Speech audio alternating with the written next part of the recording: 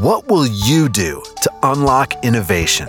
In today's fast-paced world, innovation might not be enough. Tomorrow's pioneers of change will need to be agile, able to adapt, and committed like never before.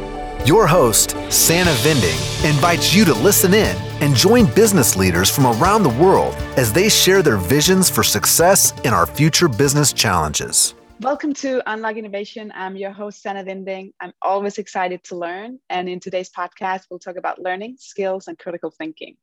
I want to welcome Prime Guggenheim. He's an economist and cognitive specialist by training. He uses his many years of experience, knowledge of corporate structures, and knowledge of thinking and learning processes to advance companies in using learning and critical thinking to advance their mission and their performance. So welcome. Tell me about your passion about learning and a little bit about yourself. Hi, Sanna, and thanks for having me. It's an honor to be on your podcast. So I think the passion for learning starts very early on. You and me, we're both European, and Europeans, as you know, they have to always deal with multi-cultures, multi-languages, multi-everything. And therefore, from very early age on, we're learning a lot, and we're learning very fast. I will merge my private story with my story of learning. I grew up in Switzerland, so 18 years, the first 18 years of my life I was there, but then I moved to Israel. And Israel is an altogether different country, different language, different culture. It's the Levant. And there I was 18 years old, learning a totally new language, totally new everything. And then I went on to study in the United States. So again, something altogether different. And that was 30 years ago.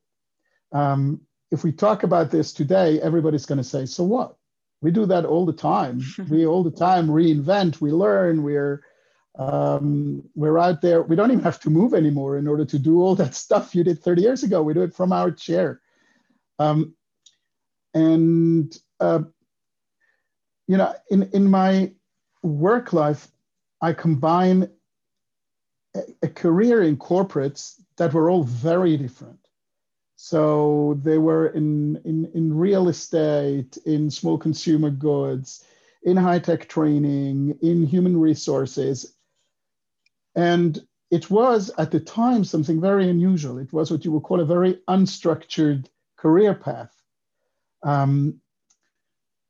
But today, if you look at what people go through today, what our younger generations are going through today, millennials, Gen Zs, what our children will go through, this is exactly the type of career that they will go through. Number one, they'll go with their passion, they'll go with their interest, and they will not have just one career. They will combine multiple careers in their work life. So the research today says about 7 different careers in one work life, where our parents had just one. And, very often we know that started in one company and ended in the same company. Yeah. Now, learning is the engine for all this. Learning is both fun and really, really important. And my personal interest about 10 years ago shifted to really understand that world a little better. And it's the world of thinking and learning, of using our mind, and through that become better at mastering everything we need to master in our lives, whether it's in our work lives and the constant adaptations that become ever faster, or in our private lives too, where learning and thinking are really critical. And add to this that this is something that sadly we don't learn in school.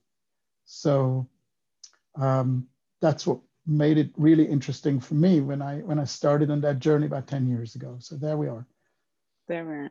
So you're already touching a little bit. There's a shift of learning, right? So in the whole, you have right now, if you went to the university, so the whole academic world, it's switching to micro skilling somewhere.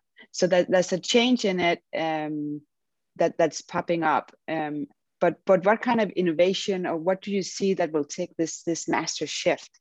Is it, will we still send all the kids, through the university, and it will take them the 4 years, the 6 years, to go through, and then they come out with their piece of paper? Or will there be another way that you actually are getting your skills and getting into the workforce? I don't think that it's the same for every profession and for everything we do. So number one, yes, there is a trend to microskilling, and a lot of education is shifting. It's shifting from the educational systems and school systems and from academic institutions to the corporates.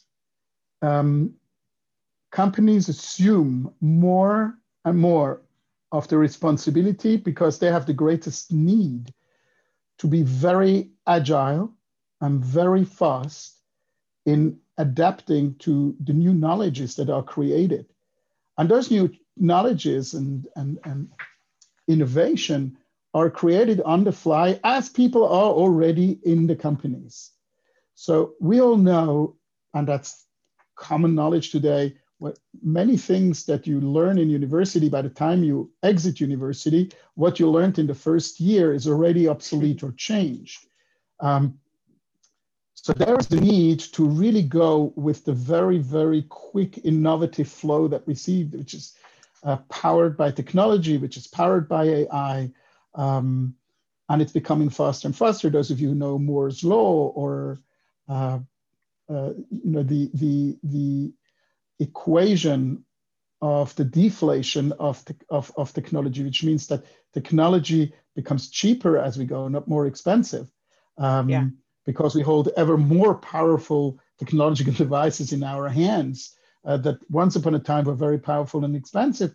So all that, on one hand, makes a need for us to skill when we need it, where we need it, and that's microskilling. However, and that's the other side. Yeah. There still are areas of knowledge and professions where really deep knowledge is going to be very important. If you look at the whole areas of medicine, of law, of architecture, of physics, and of engineering, those are areas where you still need to combine a great scope of knowledge together. And here is another thing, and it's a great article I just read now about critical thinking. You see, there are young students that can be better critical thinkers than a professor of physics or a professor of philosophy at the university. Do you know why? No. Because they're experts in the field that they think about. So not everybody who is a great expert in one field will be a great expert or a great thinker in another field. He will have certain tools to ask questions and to deal with information, but he will not necessarily be at the same level of expertise, and therefore will not have those same critical thinking skills that are honed by using a certain knowledge area. So we gotta see both these areas. So again, there will be some fields in which we will need a very deep knowledge, and without that we can't do. There are other fields, and those are fields that are very much technology-based, innovation-based, the whole fields that circulate around the world of business, the implementation of business, the implementation of technology. Those will shift very fast. This is where we will see microskilling applied. This is where we will see learning needed in a great way. So it really is both. Okay. And the last thing is, as human beings, let's not forget, yes, there are certain things that we want when we want them, as we want them, particularly when we're in a business and we need to act fast. But we're human beings, and there is something to be said about the breadth of knowledge as human beings that we want to have. And, there will be no micro skilling of the arts and philosophy and, all those things that still make us into human beings. And, we shouldn't put this away. No, yeah, no, not everything goes in one box, right? That's the, yeah.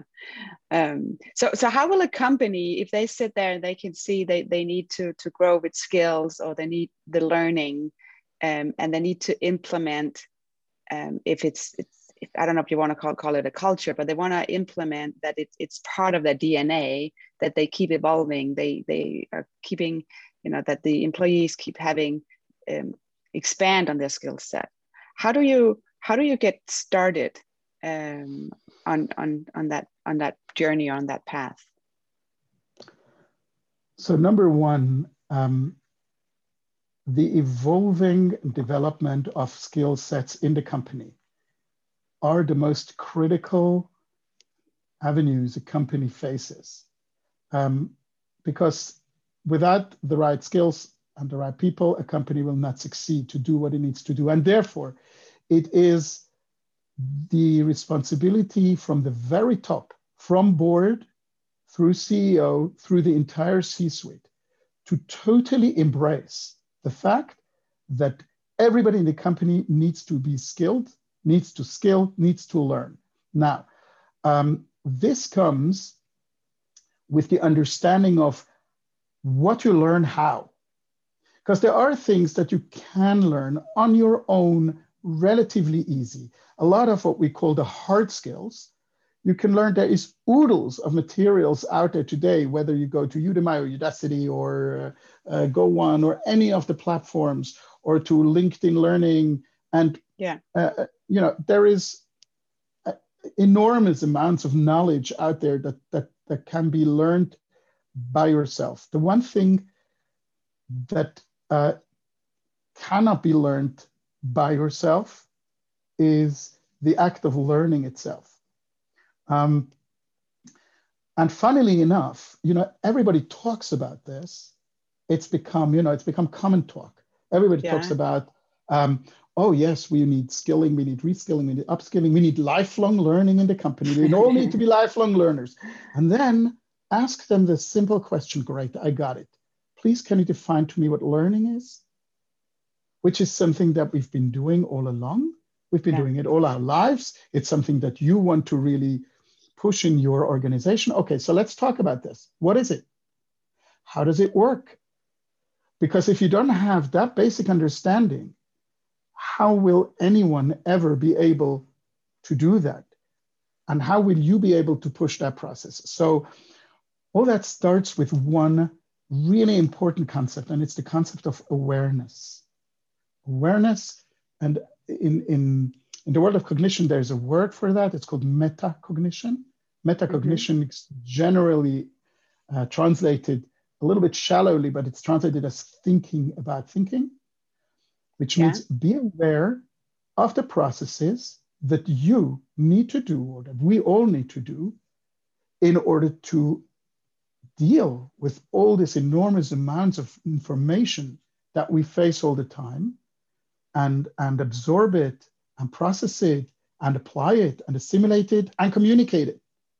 So there are processes along the way, but we need to understand them, we need to know them, we need to be aware of them. This is what is needed and what we mean by learning to learn. It's not about taking a marker and mark up your, whatever you write. That's not what it's about. It's about how this works. What goes on in our mind as we process information? How does the brain take information and process it into these very abstract things that are called thoughts? How do we juggle those thoughts? How do we juggle all that abstract stuff that's called information? How can we communicate it better? Communication is hugely abstract and cognitive. And that's why companies face such great issues at communicating things. And innovation, which is something that I know interests you and personally very much, innovation too is hugely abstract. Innovation 2 deals with developing information in certain ways and create new things based on existing things. How do you do that? There are processes for that. There are mental processes for that, but those need to be understood and learned. And the sad thing is that we don't learn those, not in school and not in university. We just assume that people get them somehow. Now, you know, Sana, some people do. Some people get, really, you always will have the top 2-3% that get them. But you cannot run a company just based on 2 or 3% of top people. And you cannot improve an economy based on 2 or 3% of the people. You need to have, this needs to trickle down in a big way. And I'm not just talking about the people who develop, I'm talking about the people who implement. I'm talking about those people that needed to shift in the beginning of COVID from being people at cashier tills in malls and, you know, stuffing shelves to now work in fully computerized, highly process-oriented environments in Walmart and Amazon. Mm-hmm. That's a massive shift. And again, people need to be able to embrace that. And they can do that if they understand processes better. And for that, they need to be really aware of what the processes are. If we can teach that, we can really teach people to learn, to think, to function better. Yeah. So I've seen where if you walk through a process and saying, let's map it, right? If you're in a company and you map it, then there's a group of people that say they're fast at it, but there's also the group of people that says they're zooming out because it's not just what this little box is, right? There's triggers that comes in when you look at full organizations. So you need the bigger picture to be able to either improve it, that process.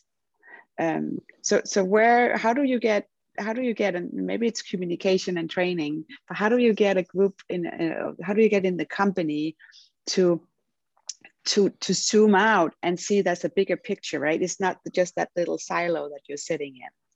Oh, that's such a great question. There are a few questions that I think come with it. Again, we start about awareness. Okay, the awareness of who you are in the puzzle, where you are in the puzzle. The more you understand where you are, the more valuable you will be to the whole picture. That's number one. Number two, let's go into, like what you said, you know, there are those top people and they, you know, like they move and they see the entire picture and they're really good at charting the way. And then there are all these other people that have to tag along. Mm-hmm. Now, here is something that needs to drastically change in company culture, in organizational culture. And that is you know what? Let's take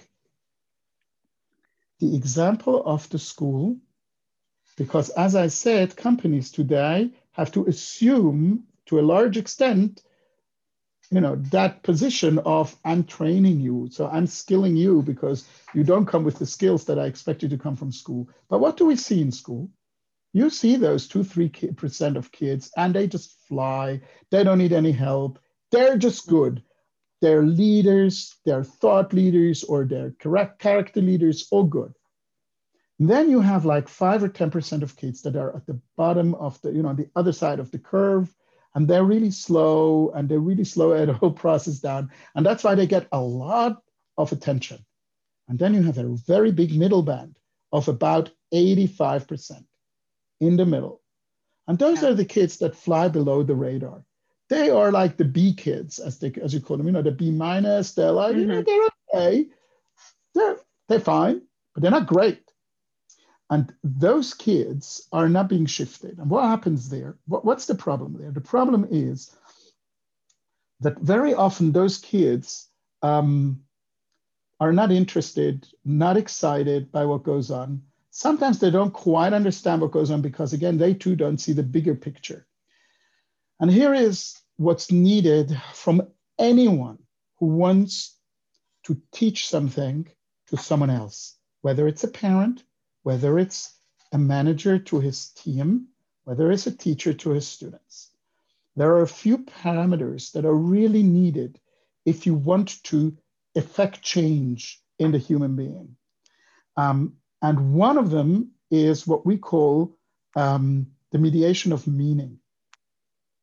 So mediation of meaning means, why is what we do important?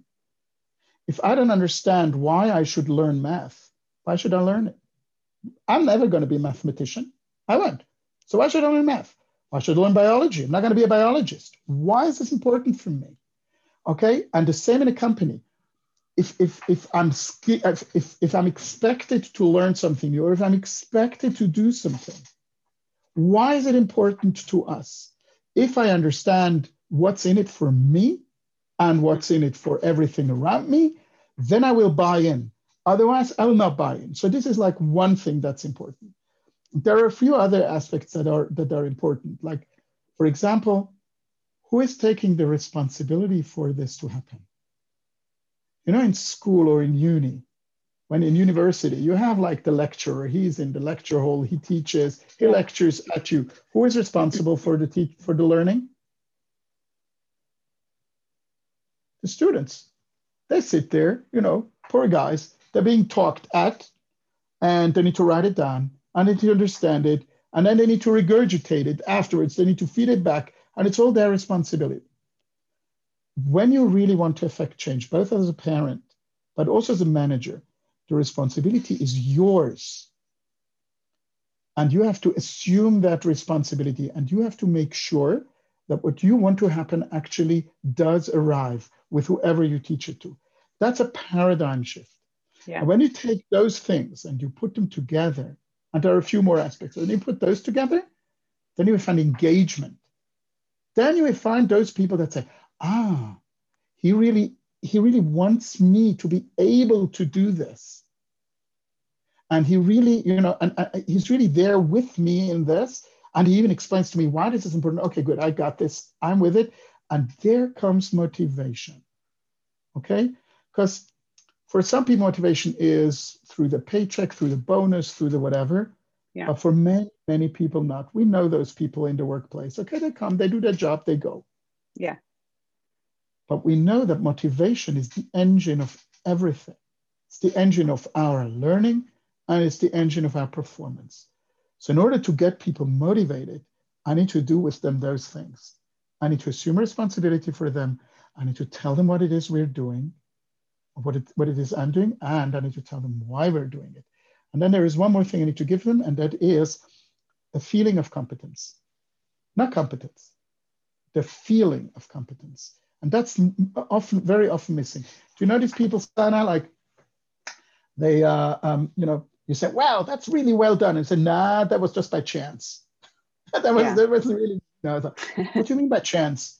Who bloody did this? You did this. That's not chance. That's the difference between, you know, the ability to do something and the feeling to be able to do that.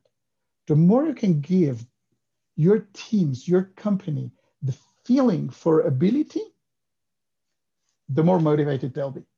That's a very important bit of. So that takes me to the next one, because how do you measure in a company that you are moving, right? You are growing with skill set and learning. And if you can say it's the learning is the fuel for innovation. How do you go in and measure it? And can you measure it? You can measure skill sets, but it is a very rigorous process. Now, I want to tell you something. Almost half of the companies have no idea what skill sets they have in the company.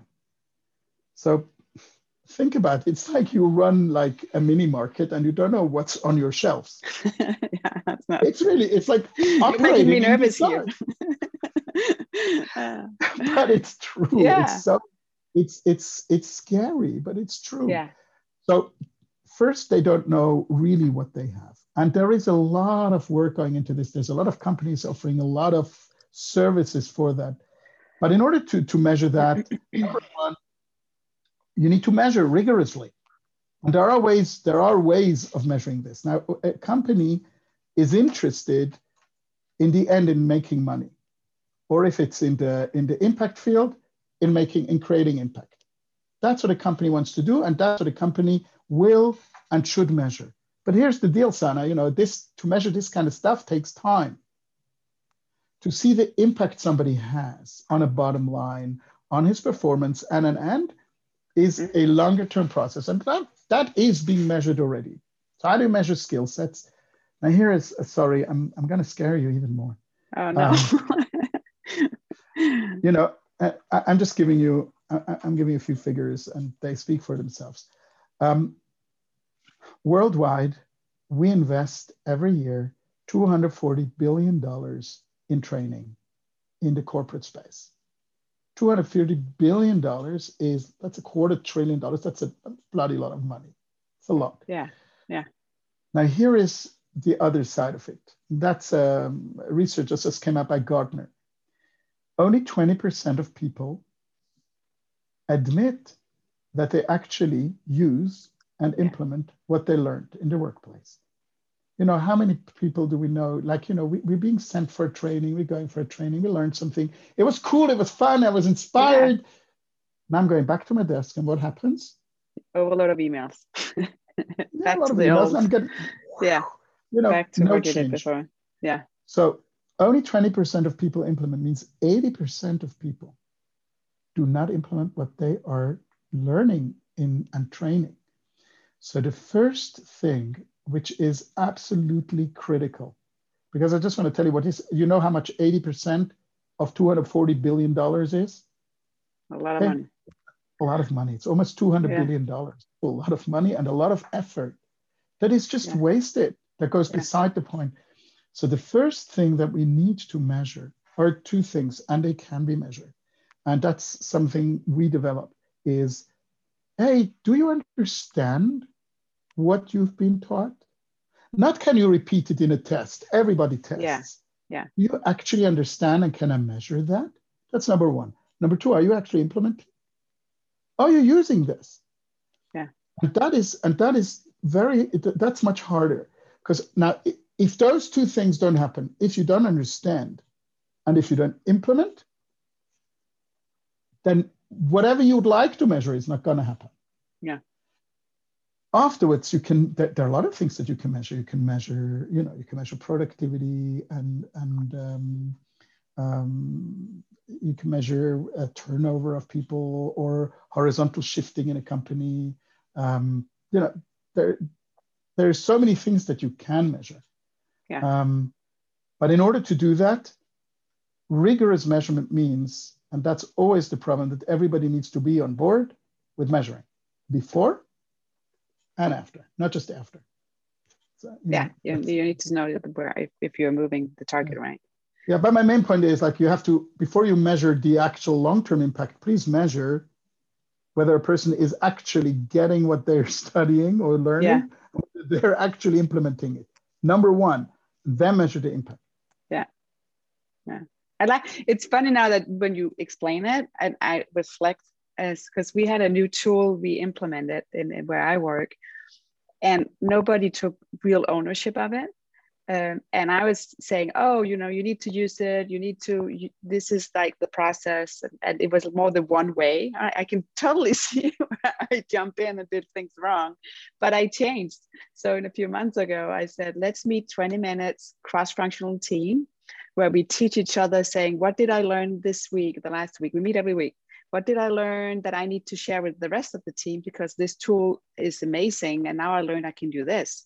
Or what should we change so the tool will be, or the change in the process, so the tool will be easier to use? So because we now meet every week for 20 minutes, sometimes we only use 10 minutes, sometimes we use 30 minutes, sometimes we cancel the meeting, but we have this sequence where we meet, we share what we have learned.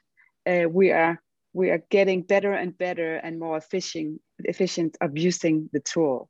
So just reflecting on what you're saying, instead of just doing the one way, right? And then people walk away and then they won't implement it, they won't use it.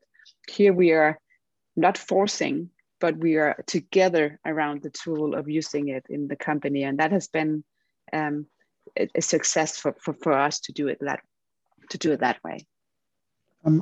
Totally. And what you do is you reflect on your learning. And again, that is the metacognition. That is the awareness of, okay, I'm not just doing it, but what is it exactly we have been doing? Yeah. And what have we learned from it? And you know, what's really important always is we always learn from our mistakes, and everybody knows that, and everybody does them. Can we please also learn from our successes? Because, you know, if our organizations are still around, that means that we're having more successes than failures on the whole. So there should be a lot more to be learned from our successes than just from our failures. Yeah. But when you do postmortems, we should do it across the board, but it has to be company culture. Again, this whole idea of looking at it and seeing what it is we learn. Yeah. So now you're saying, you know, learn from your mistakes. I just want to ask you about this one, because you also meet the people in the organization or in the world that will not admit that they did a mistake. They'll blame somebody else on it, or they will blame to say, hey, then something's wrong with the process.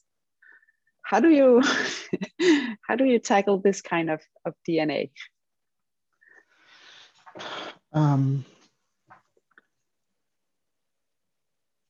Look, this culture comes from a culture. It's a culture that says we must not fail. We only reward the guys who succeed. And they say, you know, it's a very evolutionary thing. It's like, you know, when I make a mistake, I'm dead in evolution. You know, like the animal that made a mistake is dead. The predator killed it. So what we need to change with that is that mistakes can be made unless they are so big or so critical that they will collapse the entire system. And there are very few mistakes like that, believe me. Yeah. So because we operate in large structures, all of us, we can actually afford, as a structure, as an organization, as a company, we can afford mistakes. So it's not anymore that we are on our own, okay, like the animal that's alone. And when the animal made a mistake, okay, there is the snake, there is the lion, and you're gone. No, that doesn't exist anymore. Now. But here is the thing. So this is a mindset that needs to be communicated very clearly. But what needs to come with this is mistakes are a reason for learning. And that's why we will celebrate our first mistake, not our second, third, fourth, fifth mistake of the same kind. Yeah, okay. Of the same kind. I'm talking about, you know, like in one subject area and one person. But I say again,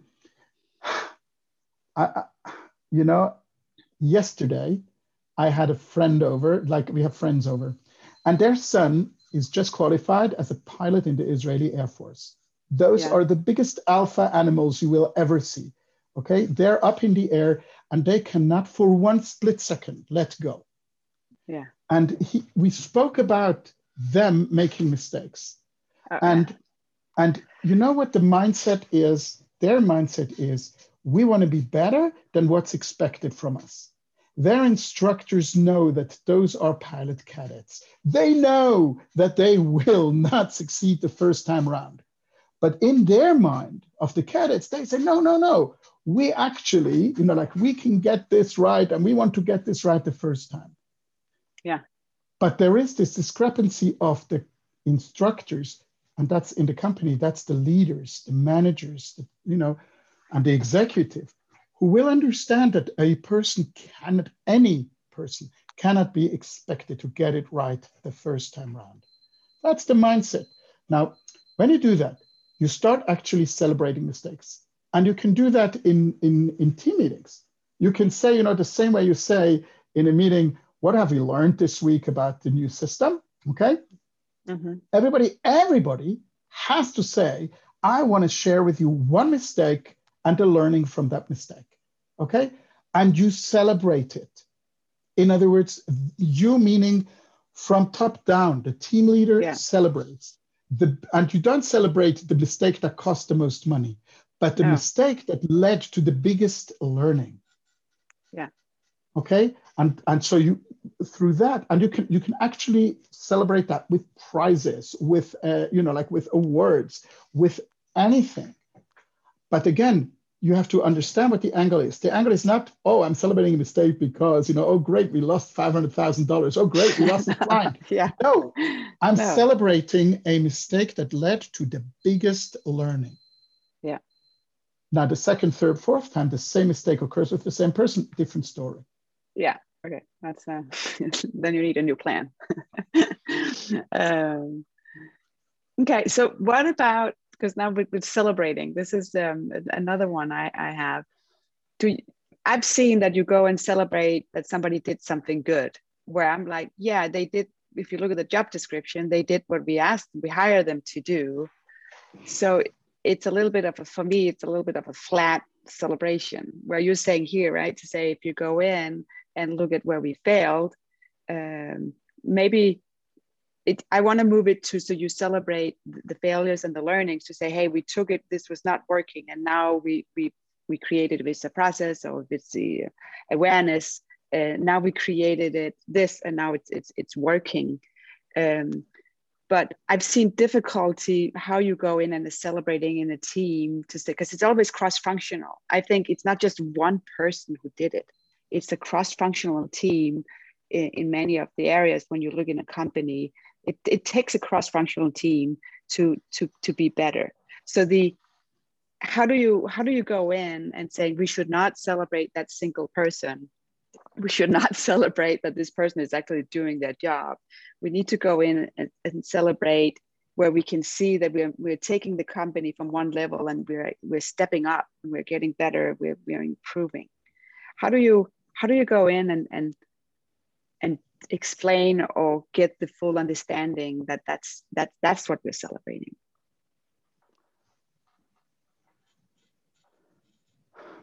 I worked for a very competitive company. And at the end of the year, always there was like, took the first quarter of next year, it was a celebration of, like who was the best performing department, the best performing person, the best performing salesman, and who was the greatest leader.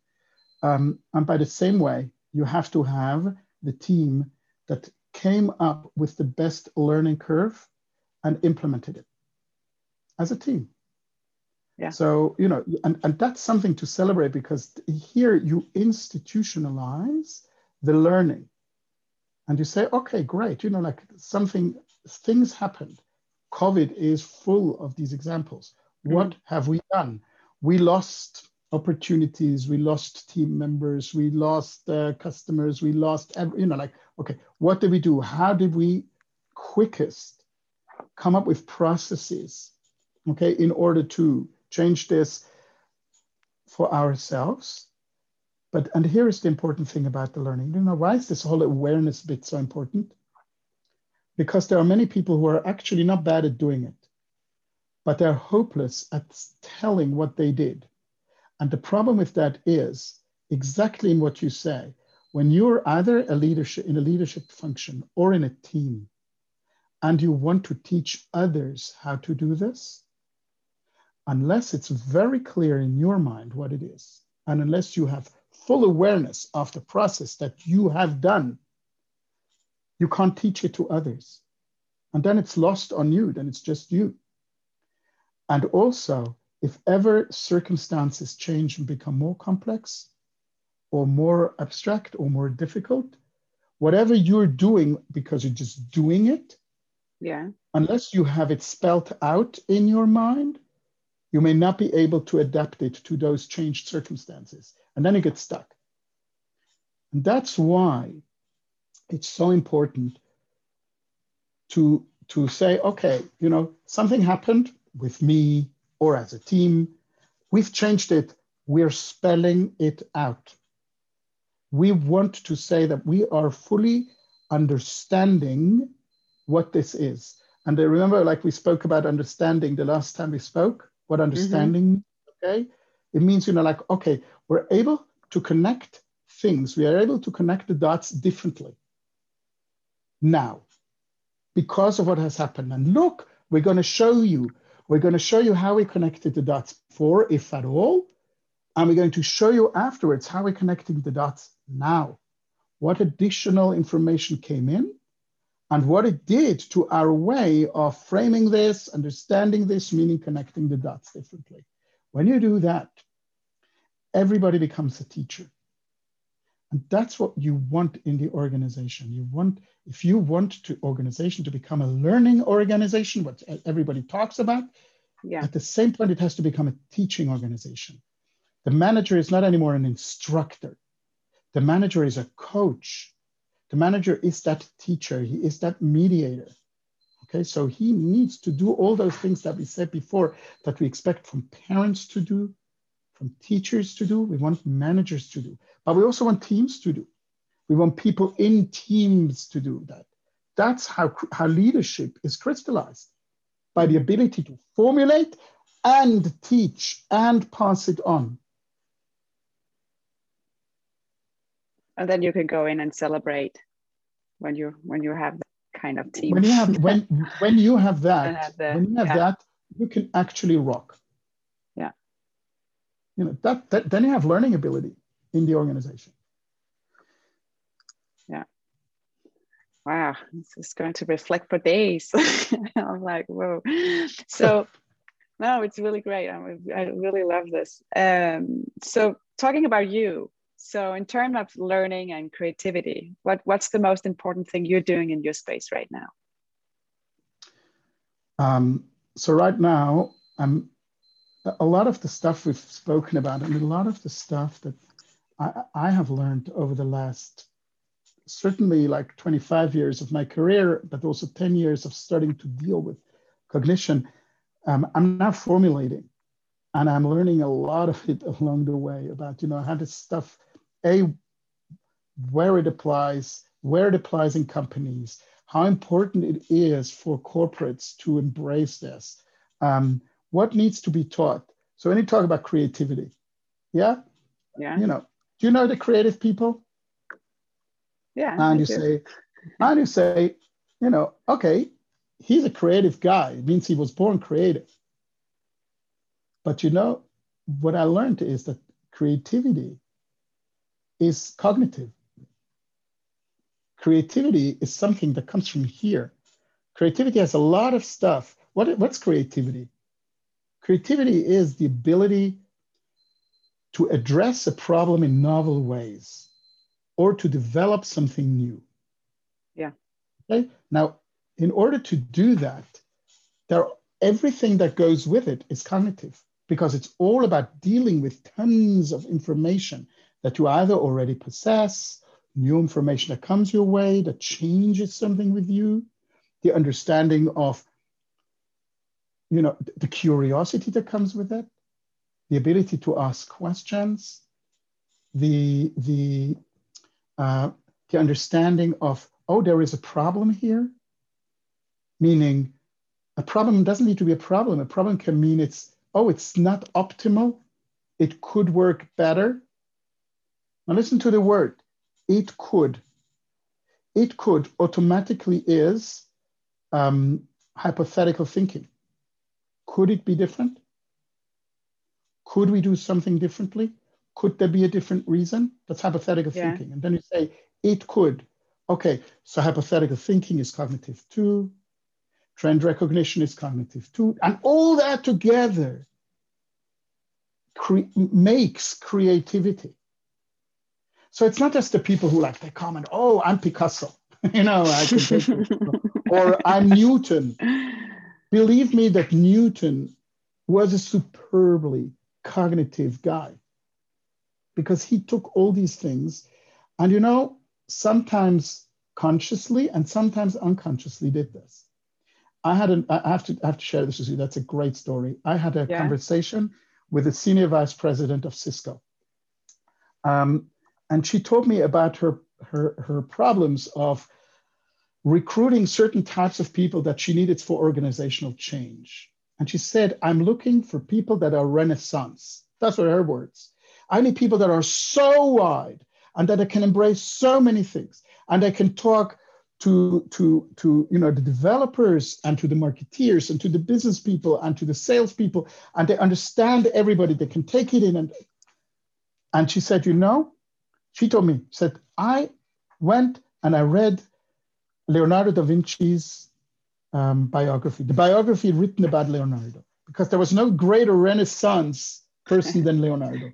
And she said, I was so disheartened because in that biography, they say that Leonardo was Leonardo. He was a product of his time, of his family, of his upbringing. So he said, so if you're just a product of that, how can you ever become like that? And I told her, you're right. We all are products of our surroundings, but you're not right in one thing. Leonardo da Vinci did everything. He was an inventor and an artist and a businessman and an astronomer and a philosopher. But one thing he didn't do. You know what? He didn't create another Leonardo. And there was nobody in the world who knew better what it takes to become Leonardo da Vinci than he himself. But he didn't write a manual to say, this is what I do. This is how I approach things. This is how I solve problems. This is how I invent. And therefore it got lost on the rest of the world. But that's exactly it. We can do that. So the same with creativity. And by the way, the same with innovation. Mm-hmm. When we master those traits, when we master those processes, those thought processes, when we understand what's in our mind, and that's really what I'm doing now. If you ask me, like what I'm doing, it's crystallizing this, defining it, and then passing it on for others to learn it. Because it can be learned. So you can make these other Leonardos, you can make these thinkers, you can make these learners. And it's not all that hard, by the way. It's, No. It's Cool. Last question here. So what would you tell Graham 20 years ago? Or 10. You can say 10 or 20. I tell myself, you thought that you just mastered something. The most exciting ride is only to come. You have no idea about the amount of knowledge and innovation and creativity and new stuff that you are going to learn in the next decade. And I would have started learning earlier. I have to tell you, I would have started applying myself to that probably earlier. I'm happy it happened, over the last decade, but I really would have then said, actually really figure this learning bit out now, because it is the engine to everything that human beings do. So go and figure it out now and, cut 10 years out and get it done. So probably that's what I would tell myself 10 years ago. Yeah, but you learned a lot in the 10 years, which is where you are now, right? So that's also... Well, thank God. Thank God. Yeah, thank God. It's an exciting ride. It is. Yeah, no. Thank you so much for being on my podcast. I really enjoy speaking with you. And it's so great just, to have somebody where you have the same interest in learning. And it's so great to hear from you how to explain it and understand it. Because in my brain right now is connecting like, oh my God, that's what I'm doing there. Oh my God, I should do better there. So it's really been joyful to talk to you today. Thank you. And thanks for having me, Sana. It's been a real pleasure. If you enjoyed this podcast and if you like to hear more, please subscribe wherever you like to listen to podcasts. Until then, stay curious and keep learning.